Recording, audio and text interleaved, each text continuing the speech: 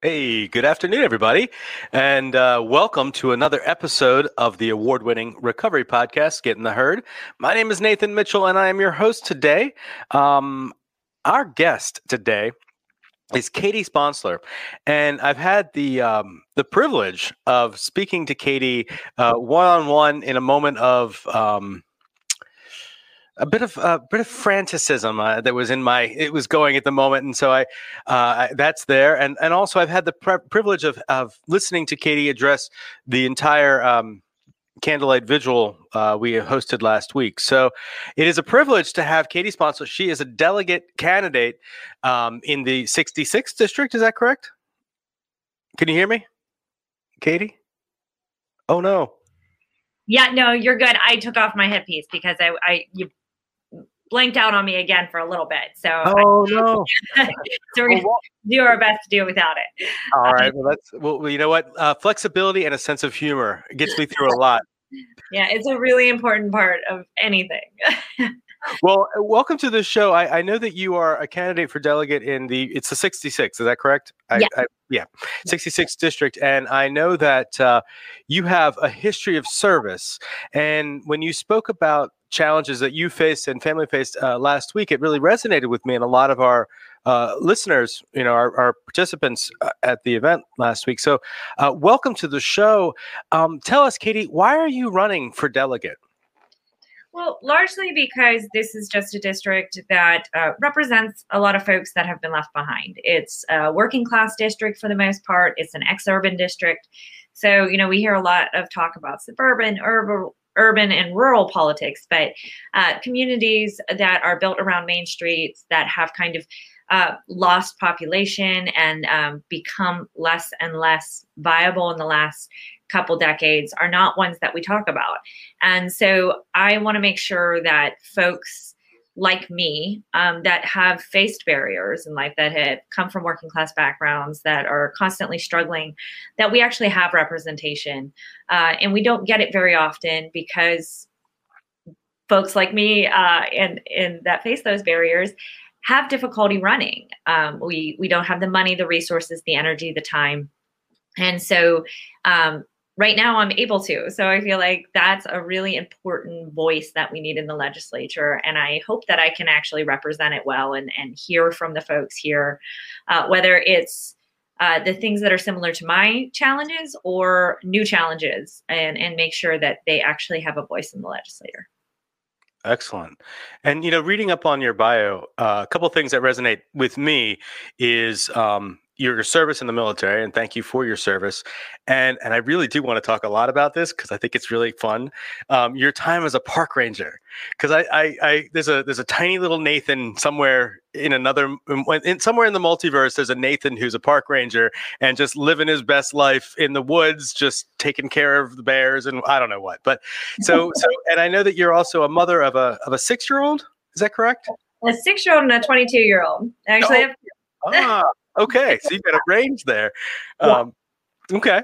Well, so I know that's that you've got a history of service, and so when I think about the service and I think about what recovery means, there's a crossover, and they talk about, if you go into the rooms of a 12-step meeting, we talk about helping the newcomer or the new person to recovery. And we talk about, that's the most important person in the room.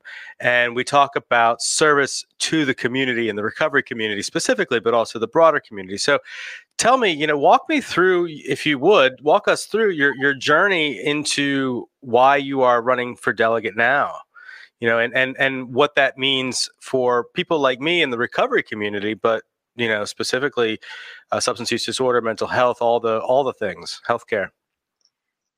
Yeah, so I am one of 7 kids. I grew up in Youngstown, Ohio, which is an area that's been hit hard by the opioid epidemic as well. And then, so for those who don't know, it's in the Rust Belt, our nice little moniker for places that have been left behind. And I am, so my dad was a union auto worker. My mom was a church secretary. Very much a working class upbringing. By the time I was 18, I was married and had my first child, my daughter. My partner and my husband struggled with addiction. And by the time I was 20, I was on my way to divorce and raising my daughter by myself. So I joined the military at the age of 20. About 4 months later, September 11th happened. So for the first time in my my life, really, we were in an active war. So I got out of training, went straight to an air base in Germany, where I worked in a gun shop. I was one of probably 5, 6 women on the base that did my job, but in my shop, I was the only woman. And I was building and repairing the weapon systems for A-10s that went downrange. So in Iraq and Afghanistan, all of them came through our gun shop. And then I worked with explosives for about 3 more years. During that time in active duty, I was there for 6 years. I was unfortunate enough to become another statistic, which is I became a military sexual assault survivor. And that resolution was very unsatisfactory because it goes through a command structure in the military. I had seen a number of folks who had survived that turned to self-medication. And most of them would leave, end up getting discharged for that self-medication due to the fact that it was unresolved trauma. It was something that wasn't treated very well. And there was, that temptation. I was lucky enough that I've always had my daughter and I've been her sole caregiver. So when people talk about being a single parent being a difficult barrier, it is in terms of financial and all that good stuff. But it is, and it was for me, a constant motivator to, since I was the only one that she could count on, I always made sure that she could count on me. So I left active duty and became a reservist while going to school, majoring in criminal justice with a resource protection background because I wanted to be a park ranger. I think that this is, you talked about, young Nathan probably went over in the multiverse and became, it's a very common thing. Everybody that I meet when I was working was like, oh my God, this is the coolest job ever. And it is, it's a great job. I was in Youngstown doing, working 3 jobs and going to school full time. And then got my job, was very excited, came here to Virginia. The Park Service does joke that we pay overtime and sunsets, which is very true. We do not pay well. So I was working for a very low pay rate. You should come work in recovery support services. So I was able to, but I was able to just barely keep a roof over our heads and food on the table.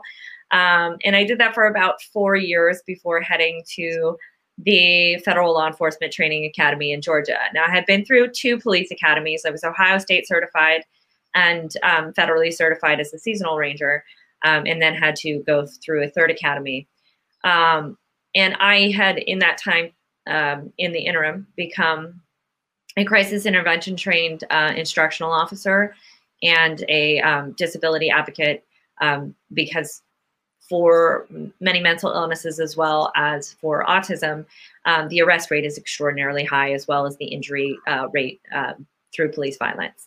So it was really important to me, having one child on the spectrum at that time, that and knowing so many people in the mental health community, to make sure that officers had the best possible training when dealing with those occurrences. One of the things that became really clear to me at the Federal Law Enforcement Training Academy was that was not prioritized.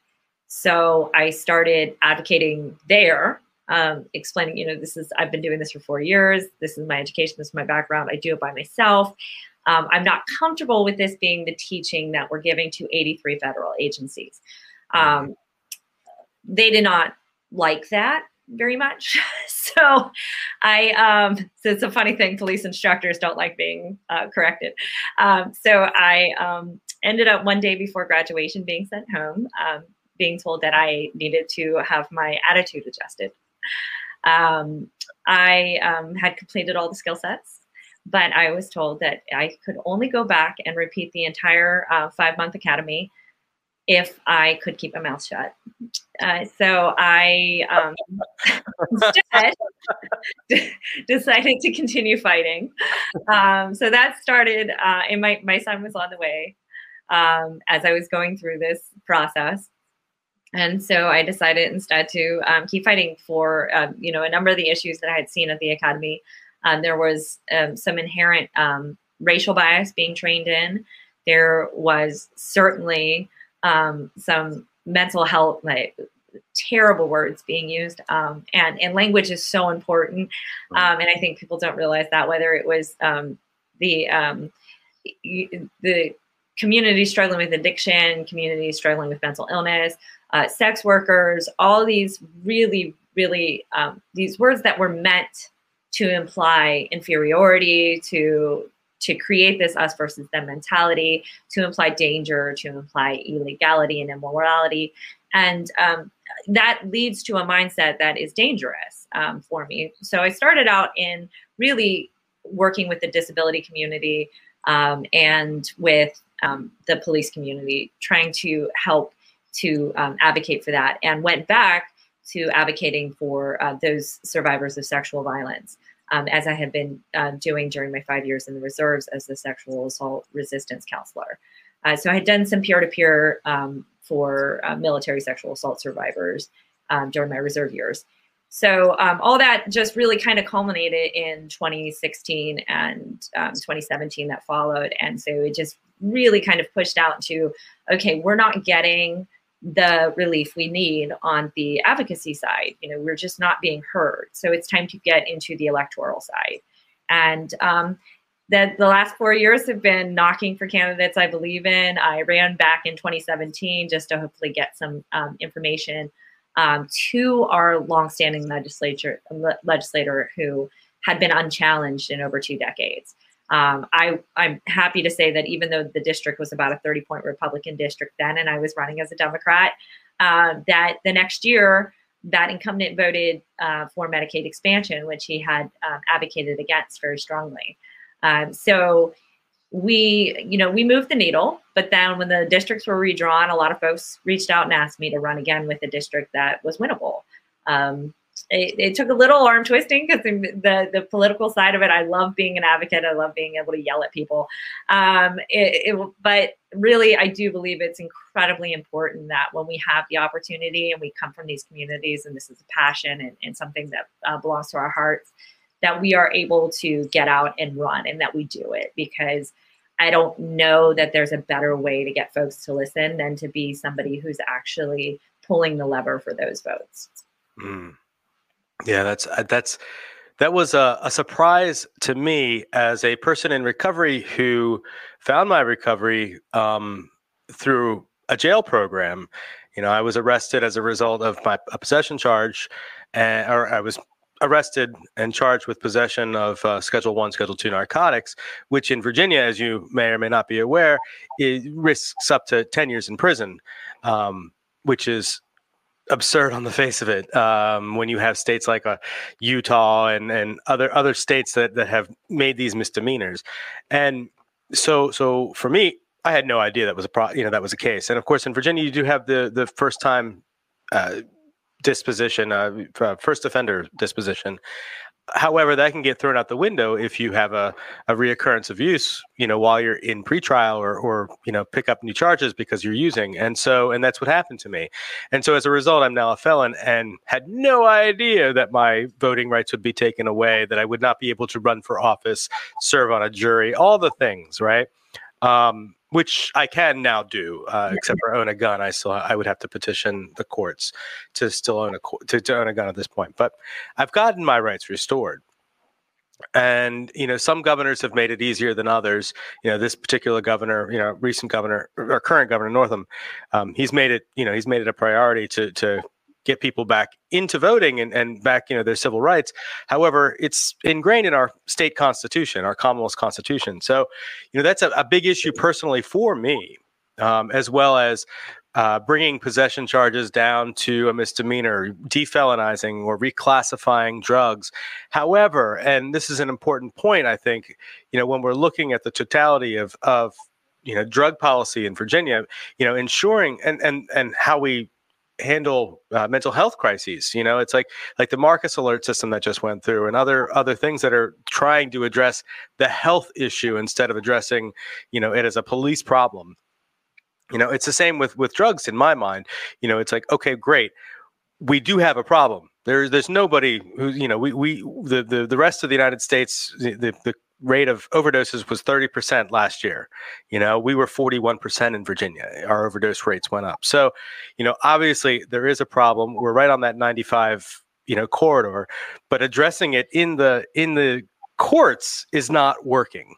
And there are people, in the House and in the Senate that are doing, good work right now that are trying to. You get like Sally Hudson in Charlottesville. She's looking at this and saying, how do we declassify this so we can ensure that people reclassify this, so that we can ensure that people get the healthcare needs taken care of. And I've talked to a lot of people running for office, and there's a lot of people who come to me and say, well, Nathan, would you have gotten into recovery if you hadn't been arrested? And I think that's a really valid point. A lot of people ask me that. I said, and my response to that is, I don't know. There wasn't another way. So we do need another way, and there wasn't another way offered to me at the time. It turns out there is another way. We've got this system in place where we've got these non-governmental agencies, and we do have DBHDS and the CSBs, which do a lot of great work. I tend to beat up on them a little bit, but I also know a lot of people who work there doing incredible work. And I've got a guy that was just in my office. But we have non-governmental organizations, agencies that are doing this work, like McShin Foundation and like True Recovery, like other organizations like that. We did recently get, a big $10 million push with the ARP funding that came through from the federal government. And that went right to VAR, the Virginia Association of Recovery Residences. How do we ensure that we continue to push that needle forward? How do we continue to ensure that we're working towards solving the addiction crisis, the drug epidemics, as a public health issue instead of a public safety criminal justice concern? And I know I've thrown a lot of words out there, but my question is, what do you say to that? How do we do this? What are your thoughts? So there's a Biden quote that I'm quite fond of, where he says, don't tell me what your priorities are, show me your budget and I'll tell you what your priorities are.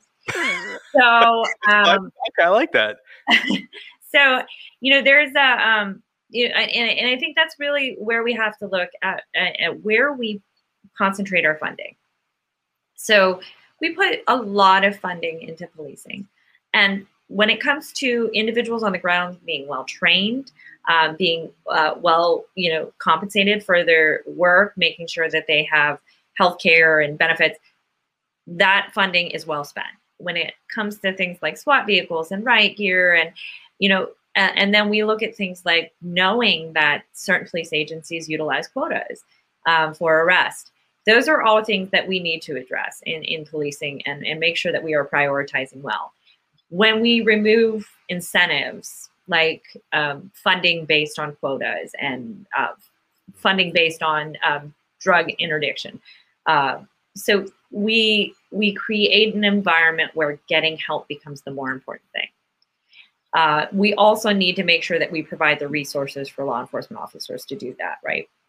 Because I've spent a lot of time with the autism community. I've spent a lot of time with mental health community. I've spent a lot of time in the recovery community. And, some of the communities I belong to represent some of the largest proportion of individuals who struggle with addiction. So veterans, law enforcement,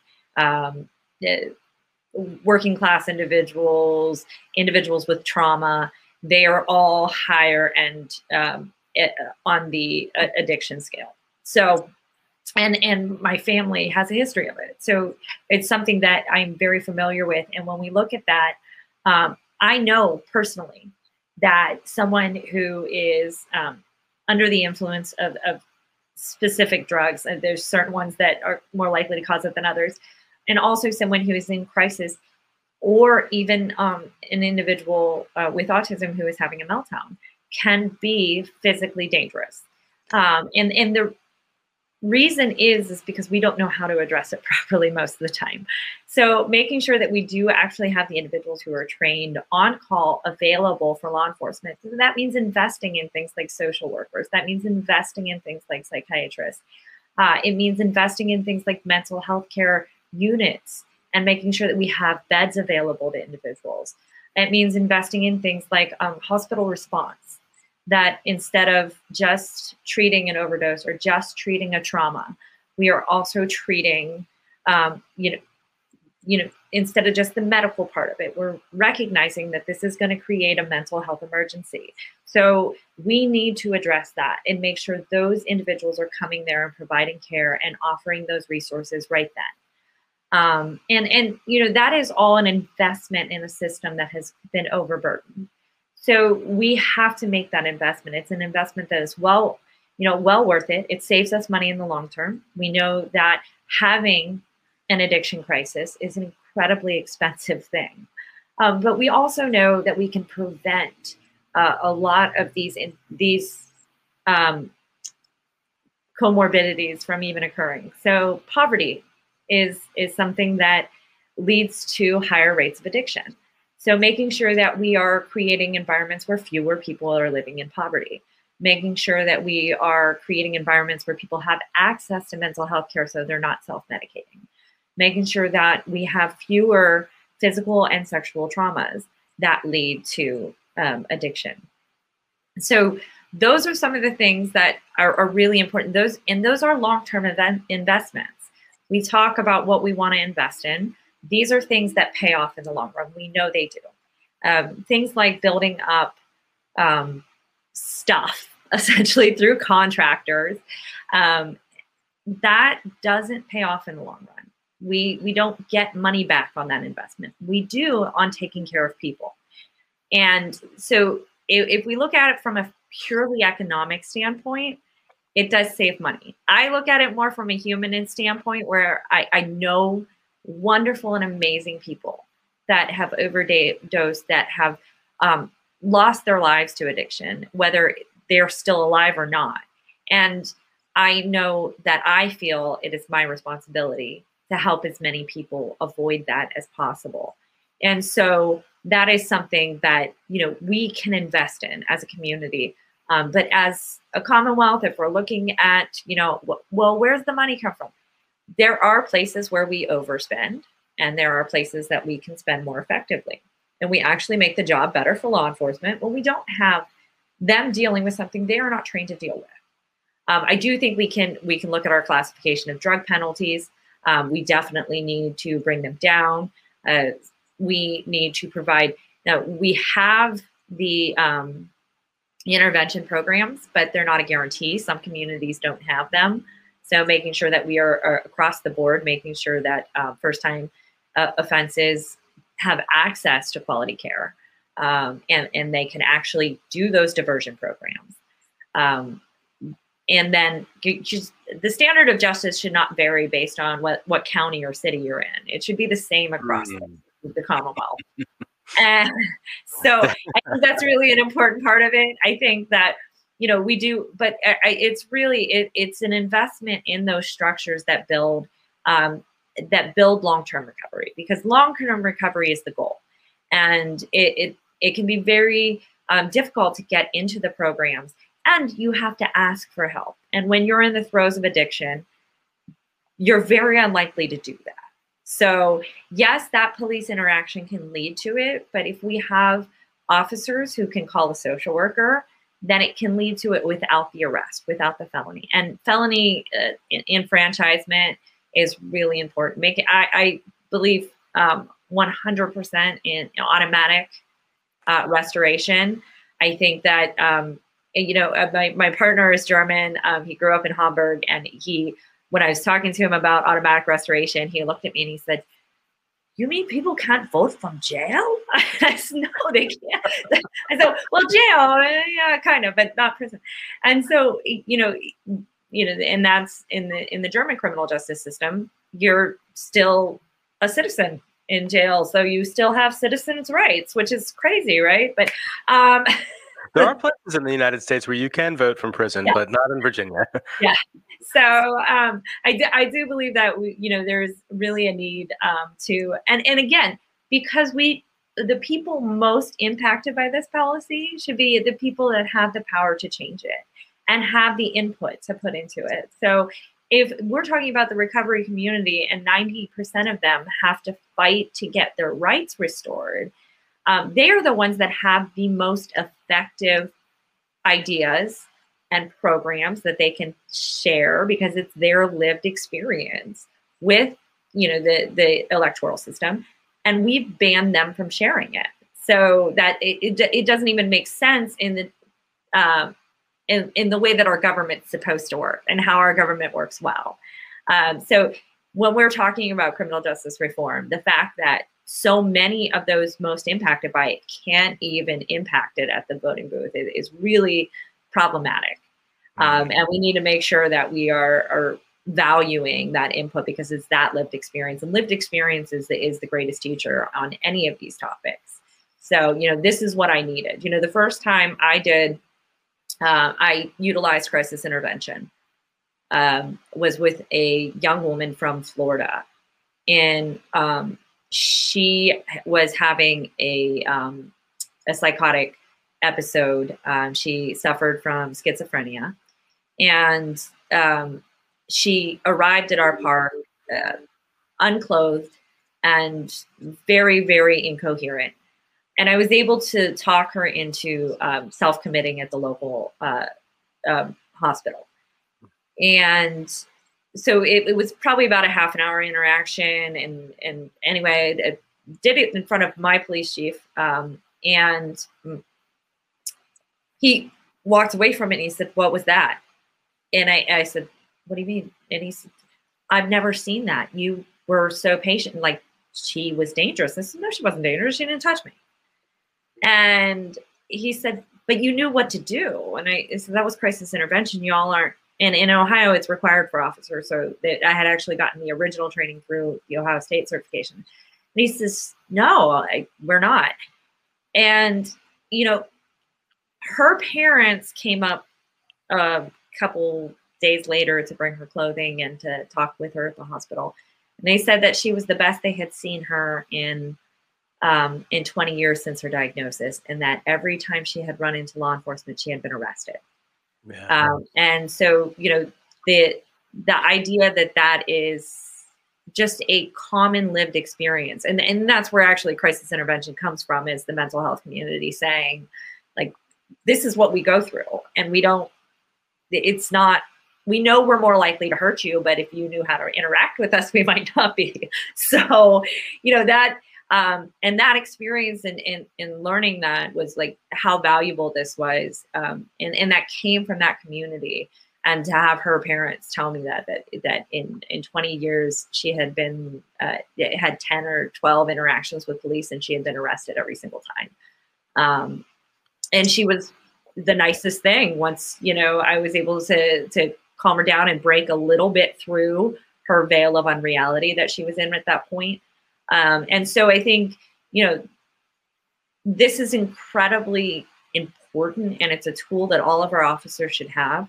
But if they don't even have the places to send people, if they don't have the social workers to call, and I recognize that law enforcement is not always my mindset. So, some of them are not going to be super skilled at this. That's why social workers should be on call. That's why psychiatrists should be on call to help with those situations. And we can provide that with a smart investment and taking the money away from programs where we're not getting anything out of them. Our community isn't getting anything out of it. So I do think, recovery homes are really important, but it's an across the board investment we need to make in this. And looking at individuals who have added to the opioid crisis, and we can have them help pay for it if we like the laws right and prosecute right. So. Oh, let's talk about that opioid abatement authority, but that's another conversation. There's so much that you said there that I'd like to unpack a little bit, though. And one of the crisis intervention, because I know, we had a situation here in Henrico County 2 or 3 years ago, where a woman was having a psychotic episode in her own home, and somebody had called to do a wellness check on her, and the police responded, and she was barricaded in her bedroom, and they broke down the door to get into the bedroom, and she came at them with an axe, and they shot and killed her. And that was so and there's a lot of co-occurring with the substance use disorder. I don't know if that was a situation with this particular case, but that response to me, though, that was really striking to me. There's a couple things that have happened over the last couple of years that have just been standout moments of opportunities through crisis mismanagement, and this poor woman in her own home, and nothing happening really to the police. And I don't know what crisis intervention training is happening. I know it's gotten better in Henrico, and I've talked to Shannon Taylor about that, the Commonwealth's attorney, about that, and I know that they've been implementing more and more. And I think it's really important for us as members of the recovery community and members of the mental health community to continue to tell our stories, to continue to interact and engage the public partners that we have, so that we don't have these crises on our hands again, in using the resources we have available. And I agree, the best resources we have is that authentic lived experience. And you mentioned in that conversation, the beginning of the conversation, you mentioned interactions in the hospitals and overdoses. And so this has been a particularly annoying, frustrating issue over the last couple of years. There's been there was an amazing bill, Julie Funkhauser up in Northern Virginia, and she has this incredibly empowering story of what she's done in her own recovery, but through the loss of her partner as a result of being discharged, from an emergency department without proper care. What happened next is that he's no longer here. And so what she's tried to do is change the conversation and to just make it standard in emergency departments across the Commonwealth to have, initially the bill was, certified peer recovery specialists, which came from the Mental Health Society of Behavioral Health. Make sure that people are introduced to what recovery can be and what it looks like, and just having a standard set of protocols, evidence-based protocols available for a person who comes in and presents, so we're not just treating and streeting overdoses, which, not every hospital is doing that. There's some really good hospitals doing some great work too, and yet it's not standardized. And we couldn't get that bill through. Like, a very, very watered down bill went through 2 years ago that simply said, okay, well, the Department of Health has to come up with standards. Well, okay, great. We tried to push through again last year. Well, I guess the beginning of this year, right? With the regular session. And that bill, we couldn't even get Narcan to be distributed out of the emergency department. And this is through a blue House and Senate, and everything blue over here. So which I'll go into how purple is the color of recovery, and how purple is the color that we use, when we talk to, people running and people who are in office, because, I vote many issues, but my life is the most important one.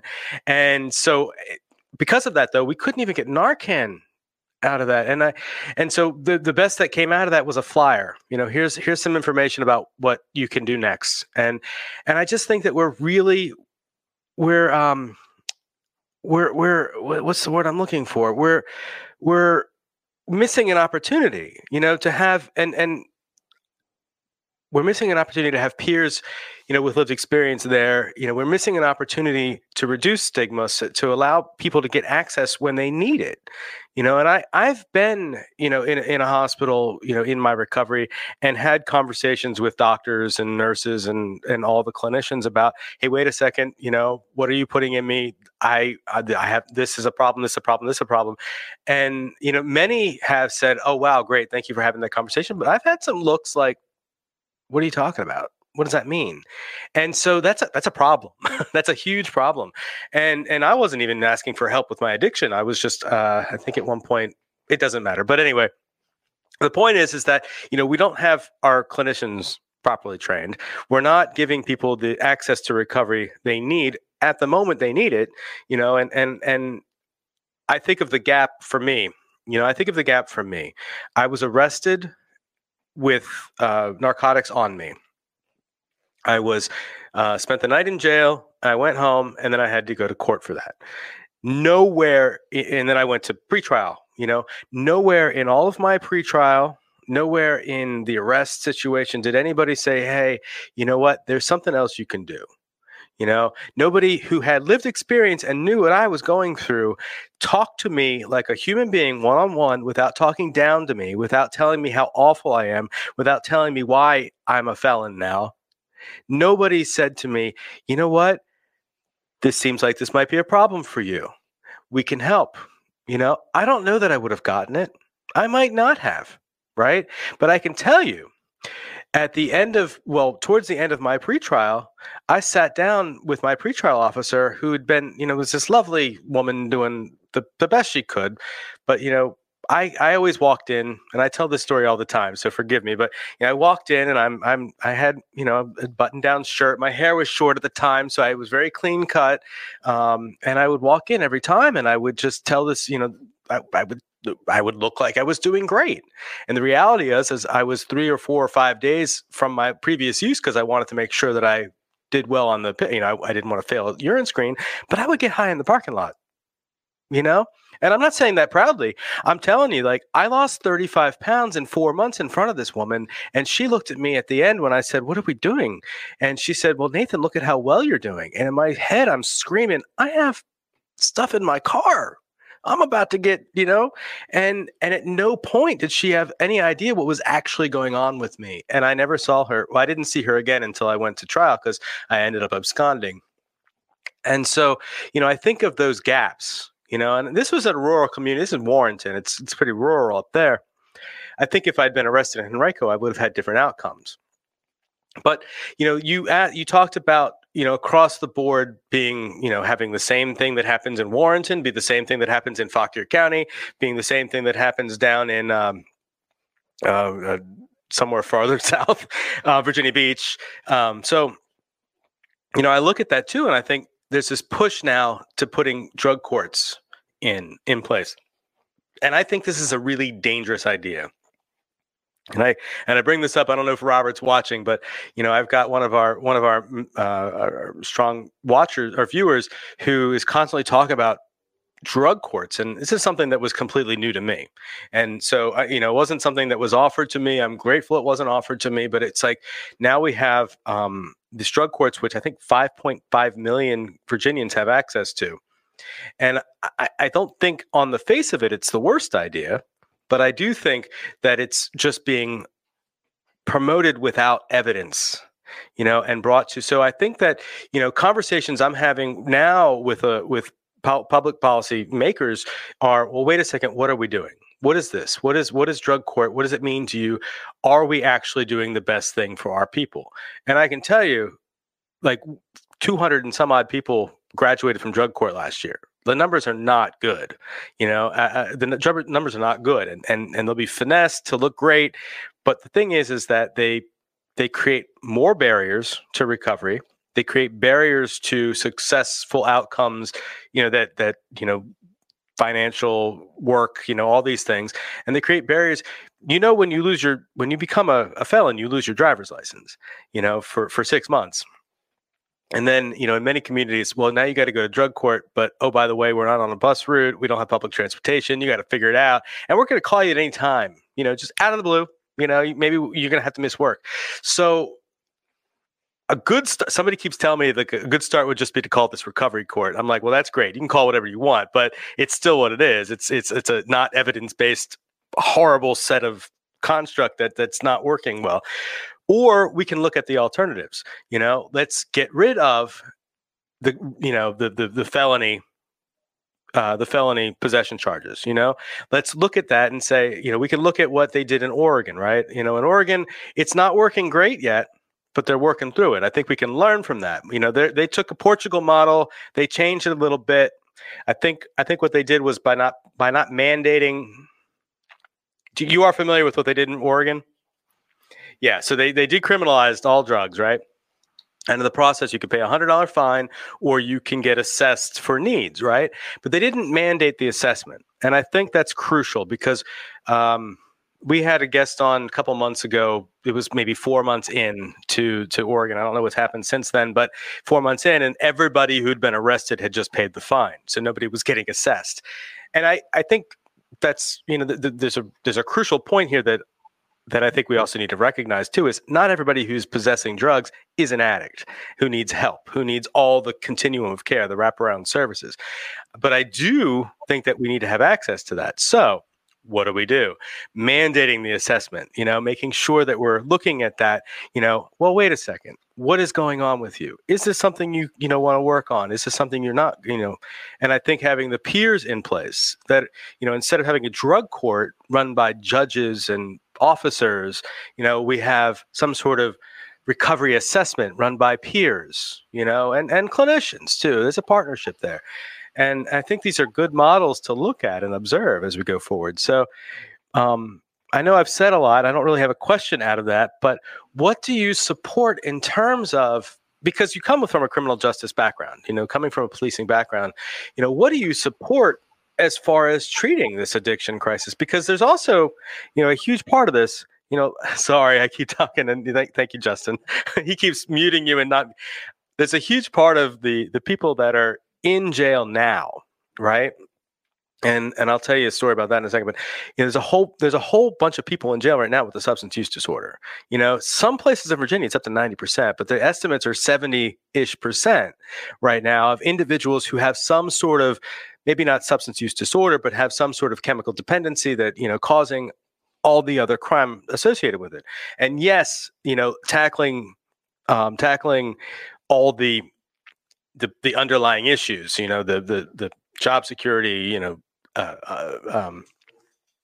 excuse me, the unemployment, all the social service issues.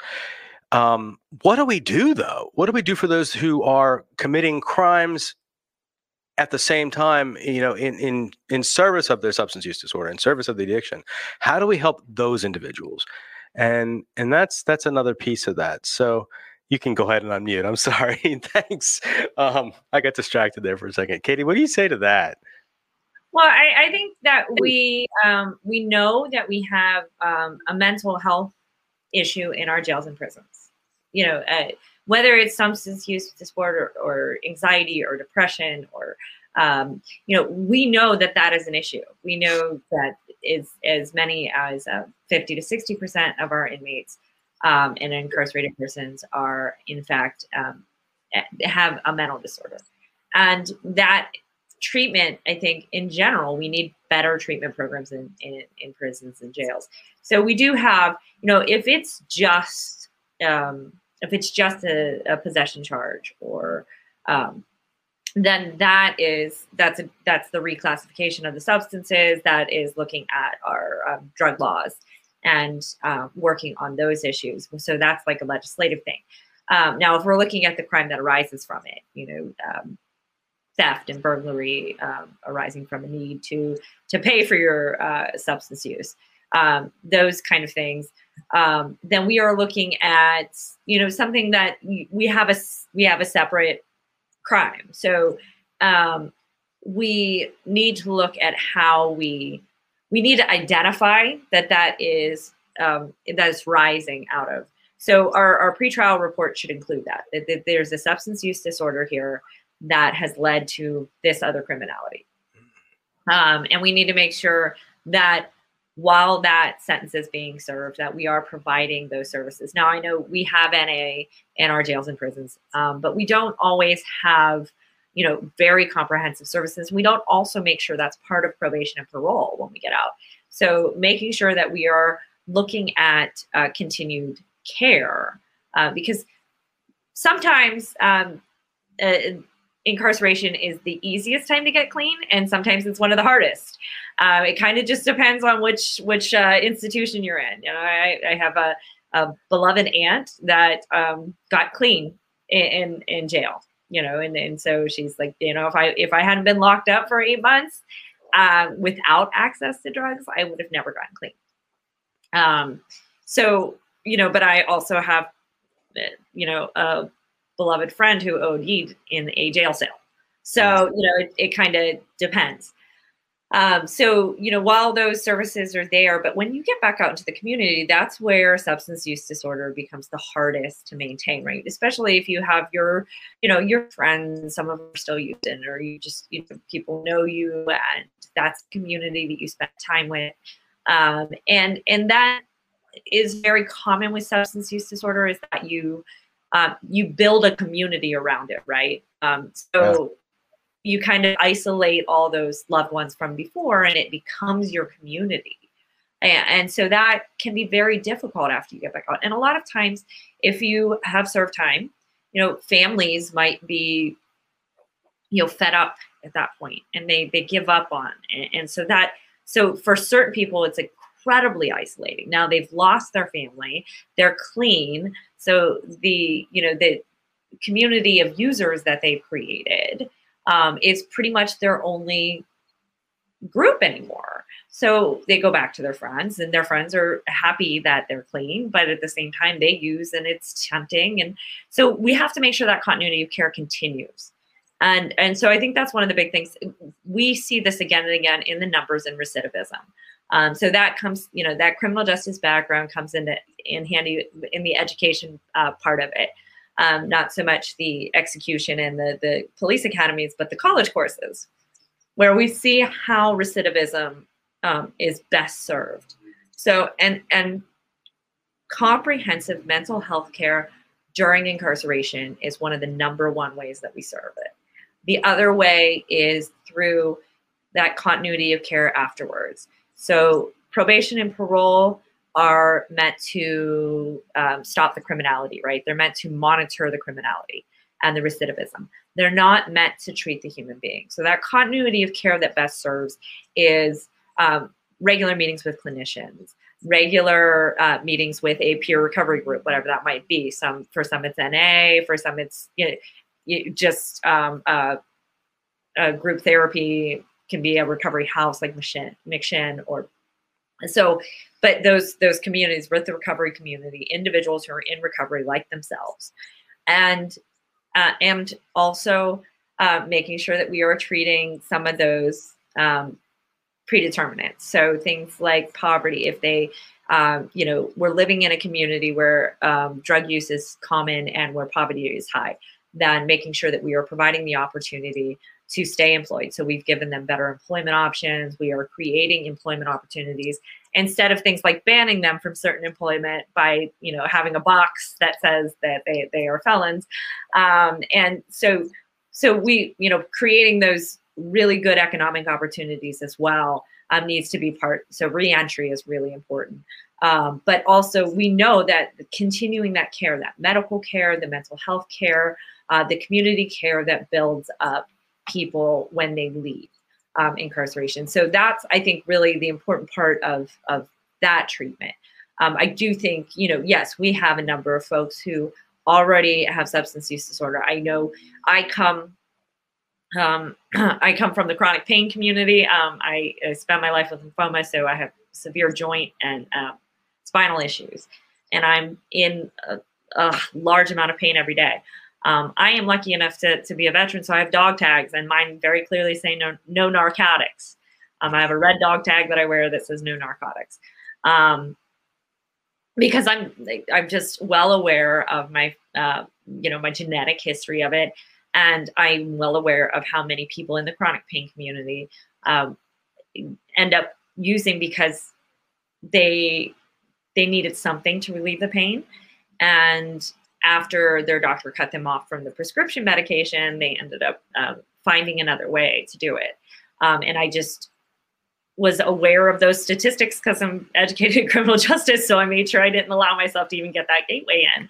And it's hard, though. It's difficult. And I know that if I was aware of the relief, I don't know what the relief feels like because I've never allowed myself it, that, after a few months, this pain would wear on me, and if I had used previously, I might very well go back to it.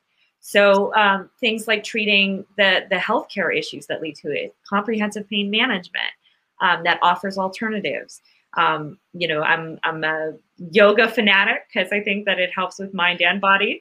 So you know, I actually teach pain management through exercise, and I think that having those kind of resources available to everyone is a really important thing. There's so many people that need the help, but they're not going to seek it. And that is a common thread with all of these identities, whether it is a previous trauma. If people with trauma don't seek help because they don't trust others. People with mental illness don't seek help because frequently they believe that other people are going to hurt them. And they're incredibly vigilant because they're more likely to be abused and disabused. So, you know, people from lower economic backgrounds just can't afford help, so they don't seek it. So, I mean, this is something that, and then once we add the criminalization factor, then individuals are afraid to seek help because they're afraid they'll end up in jail because of it. And too often we are turned away. We also have stories of people who go and say, I need help. You know, I'm thinking of self-harm, or I'm thinking of using again, or I'm in a lot of pain. And once you have that history of substance use disorder, then you become even more likely to be turned away. Oh, you're medication seeking. We're not going to see you. Oh, you know, you don't really need help. You know, this is not what we do. This is an emergency room. We treat medical emergencies. So making sure that that is considered a medical emergency, that mental health care is considered a medical emergency, and that our ERs and to our, again, ERs and hospitals credits, they are so overwhelmed right now. Making sure they have the resources to actually do that. We know that our beds are full in our mental health facilities. But, you know, being able to provide those options, I think, is really important. And that if we are prosecuting for a drug-related crime, and understanding that a lot of times, in particular, the property crimes, theft and burglary, are that is a tough word. Are drug-related crimes. So, you know, and recognizing them as such. And so making sure that when we are prosecuting for those things, that we are providing that, you know, the assessment of needs, and whatever those needs are for that individual, that they get them not only while incarcerated, but afterwards as well. Because that community reentry is really difficult. And if you're throwing in substance use disorder, it's even harder. So we need to make sure that we're providing that with our, you know, we have plenty of money for probation officers that are going to make sure that you're not using again by making tea in a cup, and making sure that, but we don't have that, we don't seem to put the resources into making sure that that is practical for you. It is something you can achieve, and that after your probation and your parole, you will continue to do so because you found value in it, and you have found value in yourself. And so you know that, you know, you can do this. And so, you know, starting that, the immediate, you know, first step out, you know, of that institution is so important. And I mean, I know institutionalized. I've spent most of my life one way or another. It's the military, but it's scary. That first step is scary when you have had everything around you. And the longer the term of incarceration is, the longer the more terrifying that is. So making sure that we're eliminating that pitfall. We put people out on the edge of a cliff, and we're like, don't fall in. But because we'll arrest you again if you do. But instead of saying, okay, let's put you out in front of a bridge, and we'll help you cross it. I like that. I like that. Justin, there's a comment up there. Do you want to pull that up so we can see? Is it something? Greg Lewis says, I have a friend now who will not seek treatment because of a warrant. Yeah, that's a really common thing. And Greg, I feel you on that, because I've had 2 warrants in the past, and would not seek anything until, and that is a problem, and that continues to be a problem. And you know, one of the things, you know, I realize we're coming up on the end of the hour here, but you know, I don't want to go down this path. It's a long conversation, but I really, you know what? I think though that there's a lot of good conversation that we've just had here, and there's a lot more to continue to have. And I like that we're able to incorporate, here, Justin, with the podcast here, we're able to talk to individuals who are running for office, Republican, Democrat, Independent, who are looking to make some real change with the way that we look at substance use disorder. And I'm part of the Virginia Recovery Advocacy Project, and so one of the things that we continue to say is, and I think what you're getting at, Katie, is that when we invest in recovery, we build stronger families, we create safer communities, and we produce healthier citizens. And the reality is that we can invest money in recovery on the front end and save a lot of money on courts and judges and jails and on the back end. And by doing that, and by changing the conversation, by reducing the stigma, by giving people access to immediate recovery support services. And Step Virginia does a really good job at setting out, Step Virginia, which does mental health. Katie, you're probably aware of that. But Step Virginia does a really good job at saying we're going to provide same-day access.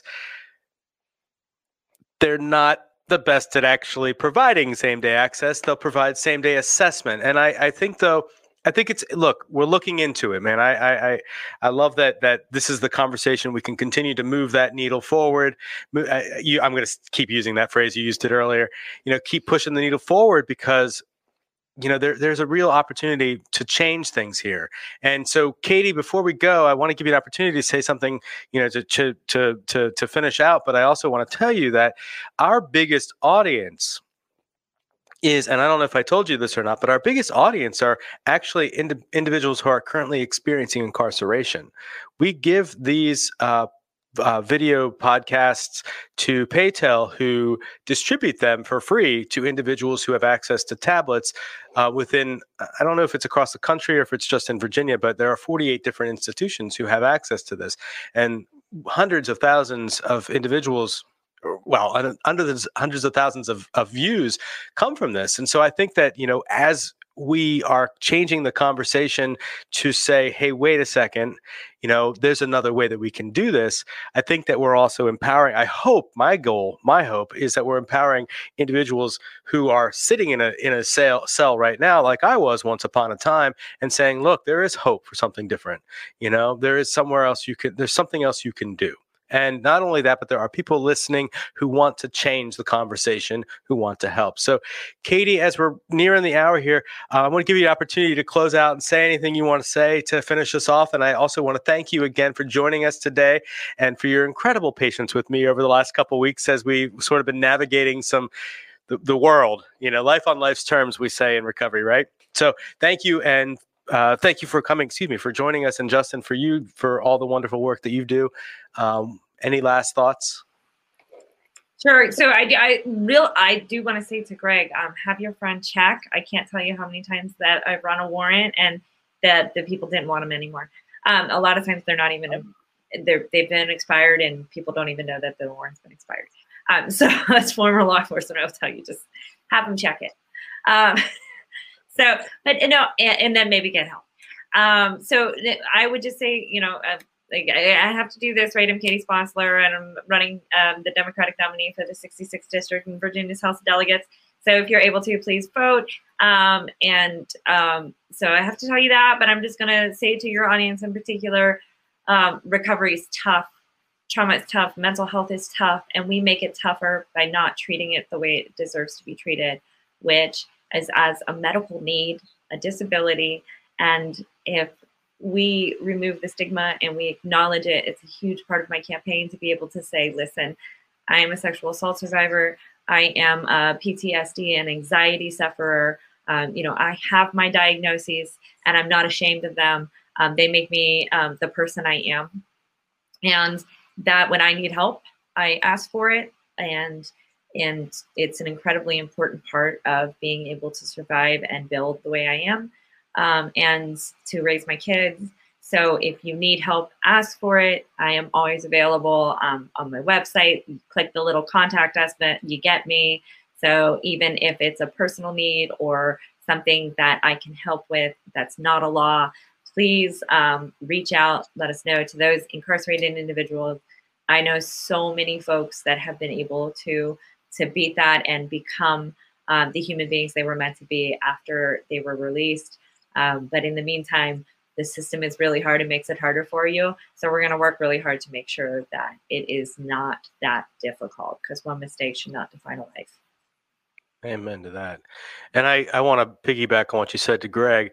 Your friend needs to get some help. And, you know, a lot of organizations, if you go to, you know, recovery community organizations, if you go to a treatment center, you know, they can, you know, explain where you are and what it is that's going on.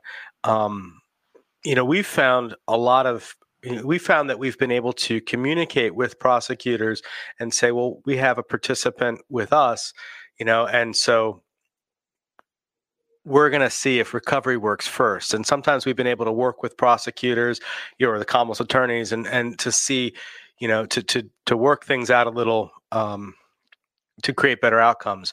The reality, though, is that, you know, if you're going to serve the time, though, you know, if you have to go back to court, you know, if to have an advocate, a recovery advocate with you going in can sometimes really at least help, you know, demonstrate your willingness to try something different. So, you know, Greg, treat the healthcare issue, you know, regardless of you know, what else is going on, because I know too many people who didn't want to get help who are no longer around. So anyway, on that somber note, thank you, Katie, for being here with us, and good luck to you in the 66th. We appreciate you for coming and lending your voice. Again, Justin, thank you very much. And to everybody watching and listening, tomorrow we have Jimmy Brooks. Jimmy Brooks is running in the 74th. Oh, gosh, I forgot my little notes. My bad. But I'll tell you what, Jimmy Brooks is a former board chair of the McShin Foundation, running for House of Delegates on the Republican as a Republican in the 74th district. And I'll tell you what, Jimmy's going to be on fire tomorrow, making us laugh. I know that. So with that, we'll see you tomorrow. Have a good night. Thank you, Katie. Thank you, guys. Welcome to Get in the Herd, a podcast about addiction and recovery brought to you by the McShin Foundation. If you or a loved one are looking for real discussions about addiction, recovery, stigma, advocacy, and most importantly, hope, then stick around. Thanks for joining us. Now sit back and get ready for another great episode of Get in the Herd.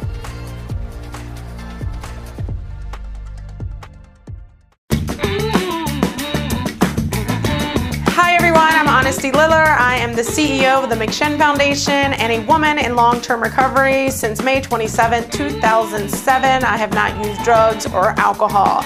Woo woo! Thank you so much to the Richmond Times-Dispatch and all of our voters for Get in the Herd podcast.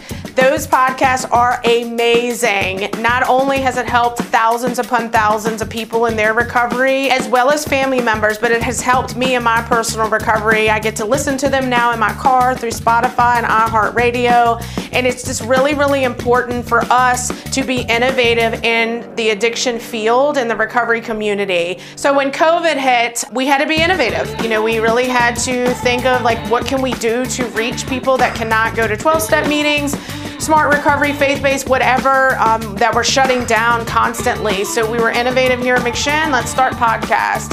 So with Todd, John, Alex, and some other staff, you know, we all just kind of jumped in who can do what. And with Todd's lead and John's lead, the podcasts have been amazing and we're still doing them today. So I want to thank you for all of your votes and all of your energy and all of your support of our mission of healing families and saving lives. Thanks.